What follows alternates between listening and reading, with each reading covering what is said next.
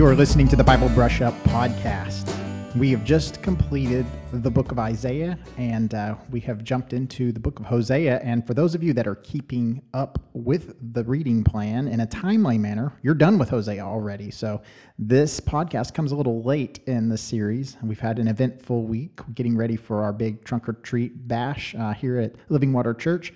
And so it's consumed a lot of time, and I had not gotten the opportunity to jump in here and do a podcast. And this is a reminder to all of us that reading plans are there to encourage you to keep pace and to encourage you to be in the Word daily. But life does happen. And so do not be discouraged if you fall behind. Do not be discouraged if you miss a day because of some event in life that prevents you from getting in the Word that day. Of course, you can always reflect and meditate on what was previously read the day before or the previous week. But when you hit a slump, just get back into it. And that's I've had to do that a couple of times during this series where a lot of ministerial stuff comes up. I haven't had the opportunity to dive back into the reading plan for a few days, and so then I just play catch up when I get the opportunity. And I think that's just life as we know it, and I just want to encourage you in that regard. I don't want anybody to give up on the reading plan and to just toss it in the wastebasket because you fell a week behind or 2 weeks behind. At the very worst, just start over where we're at. And don't worry about what you missed. You can always go back and reread that. Reading the Bible is not something you do once and then you put it on the shelf. As Christians, we are lifelong learners and readers of Scripture. And so you will go back to those passages eventually. Don't worry about it. Just get in where we're at and continue to trek along in the reading of God's Word. And I promise you it will be beneficial and a blessing to your life. And so Hosea is the topic for today, even though we are starting and finishing the book of Joel. It's only 3 chapters, so it's a really quick read. So we may talk about him briefly as well, but Hosea is unique in that he's one of the few prophets that were sent to the northern kingdom. If you recall, under the reign of Rehoboam, Solomon's son, the nation experienced a divide where the northern kingdom split away from the southern kingdom. And so now we have Israel, the northern kingdom, and Judah, the southern kingdom. In Judah is where Jerusalem is. That's where the line of David continues to rule because he is from the house of Judah. And so they have an allegiance to the Davidic king. But the northern kingdom does not have that allegiance. They no longer value the Davidic line as their ruler, and now they have a series of different rulers that have started with Jeroboam, and by the time Hosea writes, it's actually a descendant of Jeroboam, and his name is Jeroboam as well, Jeroboam II. And so we have Jeroboam II on the throne. This prophecy comes after a time of prosperity. Israel has been thriving. They are rich. They are prosperous. They've experienced peace. They probably think that splitting away from the southern kingdom was the best thing that they had ever done. But what they do not realize is that in splitting away from the southern kingdom and by refusing to go to Jerusalem to worship and to sacrifice at the temple and to honor the Davidic king that God had appointed over them, they're sinning. And their sin is becoming more and more widespread, and it's, as sin does, it morphs and mutates into other sins. And so we read about drunkenness, we read about bloodshed, we read about oppression and neglecting the weak. We read about all these different offenses that Israel has begun to commit, and they are now going to be punished. And Hosea comes and warns them that there is coming a sentence, a verdict from God, that they are guilty and that there will be consequences if they do not repent and turn back to God. Now, another unique thing about Hosea, as you have already read, is that Hosea is a prophet who doesn't just speak the truth, but he has to live out the truth. He is a walking, talking sign in his very life of what is to come. And there are other prophets who had to communicate through sign acts, as some have labeled it. But these sign acts are seen in Isaiah. He had to walk around naked for 3 years. That's quite strange And it seems like that would be a sin, which for anybody else, yes, that is a sin. Don't do that. But God was using Isaiah to walk around and communicate. As people looked at him, it would be a shock to them, and they would understand that God was communicating something through that nakedness. Ezekiel, we'll get to him shortly, but he is going to be told to bake bread over human waste. And that human waste is going to communicate the stench and the filth of the sinfulness of the nation. And so as people are repulsed by that sign, it is communicating something that they need to understand. Jeremiah had sign acts in his ministry. He's smashing jars before an audience. I believe my memory recalls right. He's the one who had to bury his undergarments. So there are many things that come out of the prophetic ministry that would shock us, not just in what they say, but what they do. And Hosea is maybe the most supreme example of that. Hosea has to marry a prostitute. And nowhere else in Scripture would you be commended for marrying a prostitute. In fact, we are told as Christians to avoid such unions. We are to avoid entering into relationships that are unequally yoked.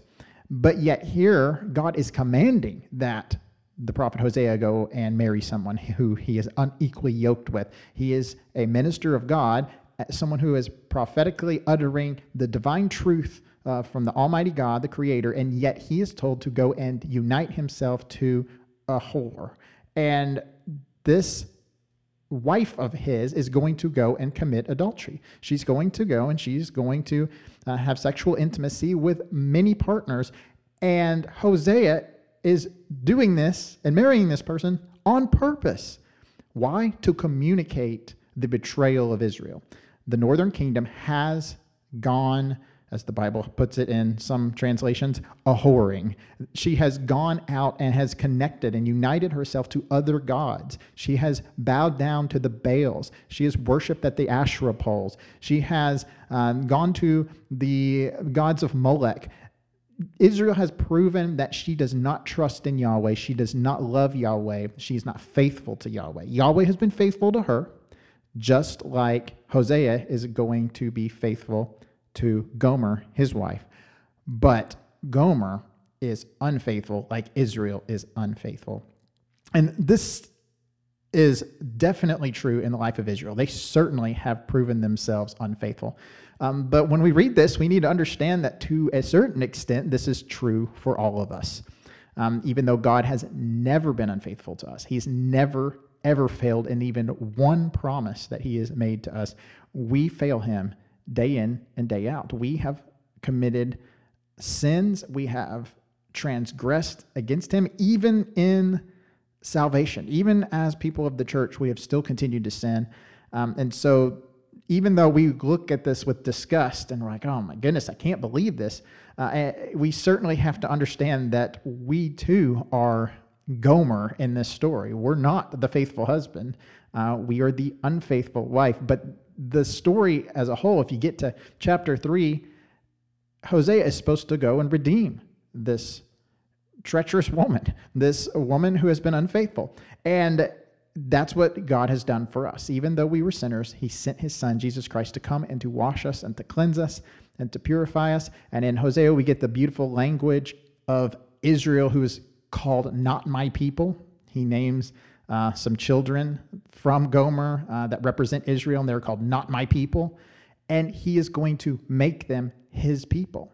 So even though the betrayal and the infidelity has resulted in what would be equated to a great divorce, or at least a breaking of the marital union, God is not giving up on his people, but there will be a remnant that will be saved. Now, what's really fascinating about this is Peter turns around in 1 Peter chapter 2. He uses this language to describe the church. He says that we were called not my people, but now we are called my people. This is found in 1 Peter 2, verse 10. It says, once you were not a people, but now you are God's people. Once you had not received mercy, but now you had received mercy, which is another one of the kids named in the book of Hosea. No mercy, and receiving mercy is the opposite of that child. So even though Israel deserved no mercy, even though Israel deserved to be not a people, God is going to come and make them a people and make them recipients of mercy. How does he do that? Well, I think that the fulfillment of that is here in 1 Peter chapter 2. It's not something that's happening on the national level. It's something that's happening on the kingdom level of the new covenant. And so any Israelite, no matter what tribe they're from, no matter whether it's southern kingdom, northern kingdom, no matter whether it's outside of the bloodline of Israel, those who come to Christ, they experience the redemption that Gomer needed to be reinstated with her husband. She needs the forgiveness of sins. She needs the cleansing. She needs all of that. And that's what we get in the church. Through the cleansing of the Holy Spirit, we are made right with God. We are brought back into relationship with him. We are made the bride of Christ. And anyone can experience that. Even though we are not a people of God, even though we were far from him, he has beautifully made a way to restore us back into marital faithfulness. So now he looks at us through the work of Christ as a spotless bride. Though we were impure and though we were unfaithful, we have been made beautiful and perfect and holy in the sight of God through the work of Jesus Christ. It's such a beautiful story, and even though it has an ugly beginning, and even though the language is quite startling, it certainly opens our eyes to the beautiful truth of redemption and restoration that we find in Scripture. Now, very quickly, the book of Joel, we're getting into that. We're going to read the 3 chapters today, if we are lucky enough to set aside some time. I know it's busy for us Living Water church folks today, but those of you that can, we see Joel as a prophet to the southern kingdom, and Joel is reminding the southern kingdom of the great disaster that's coming upon them. The northern kingdom has been warned. The Assyrians are going to come. They're going to destroy. But now the southern kingdom is warned that they are going to face a similar threat. And that is made through the metaphor of the locust plague. And the locust, as you may already know, if a locust plague comes upon the territory, they can come in and they can eat up the crops of an entire continent very quickly if the right circumstances unfold. So this is a very disastrous warning, and that is exactly what's going to unfold for the people of Judah. The Babylonians are going to come in like locusts. They are going to devour the crops. They are going to come as warriors, and they are going to shed blood. They're going to take people captive. They're going to burn the land and burn the temple. And all of this is being presented as a warning so that the people would repent. That's usually what the prophets are doing. They're looking for repentance, but they find none most of the time. The people are unwilling to repent and turn from their iniquity. Joel provides us with a very important concept for our New Testament interpretation as he predicts a time where the Spirit of God will pour out on the sons and daughters of the Israelites, and they will dream dreams, and they will have visions, and all sorts of phenomena that are associated with the Spirit of God. And of course, when on the day of Pentecost, the Spirit of God is poured out on the church, this fulfills what was written here in the book of Joel. And that's what Peter says in that sermon. He says this fulfills this. Now, some people say, well, how can it fulfill it? Because it says that the sun will be darkened, the moon will turn to blood, and it'll be the great and terrible day of the Lord. And so certainly there are elements of it that are yet to be completely fulfilled, but we have to remember that even in Isaiah, the description of the destruction of Egypt is bathed in the same type of cosmic language where the sun is darkened. There's a writing on the cloud by God coming in judgment. I mean, this type of language is not always to be taken literally. And so anytime there is a huge major shift where it changes the entire trajectory of human history, It's certainly described with this type of cosmic language, sort of like we would say the world was turned upside down, or he shook the earth that day. Maybe it wasn't a literal shaking, but it certainly was cosmically significant. And so that is the kind of thing that we see on the day of Pentecost. That changed human history forever.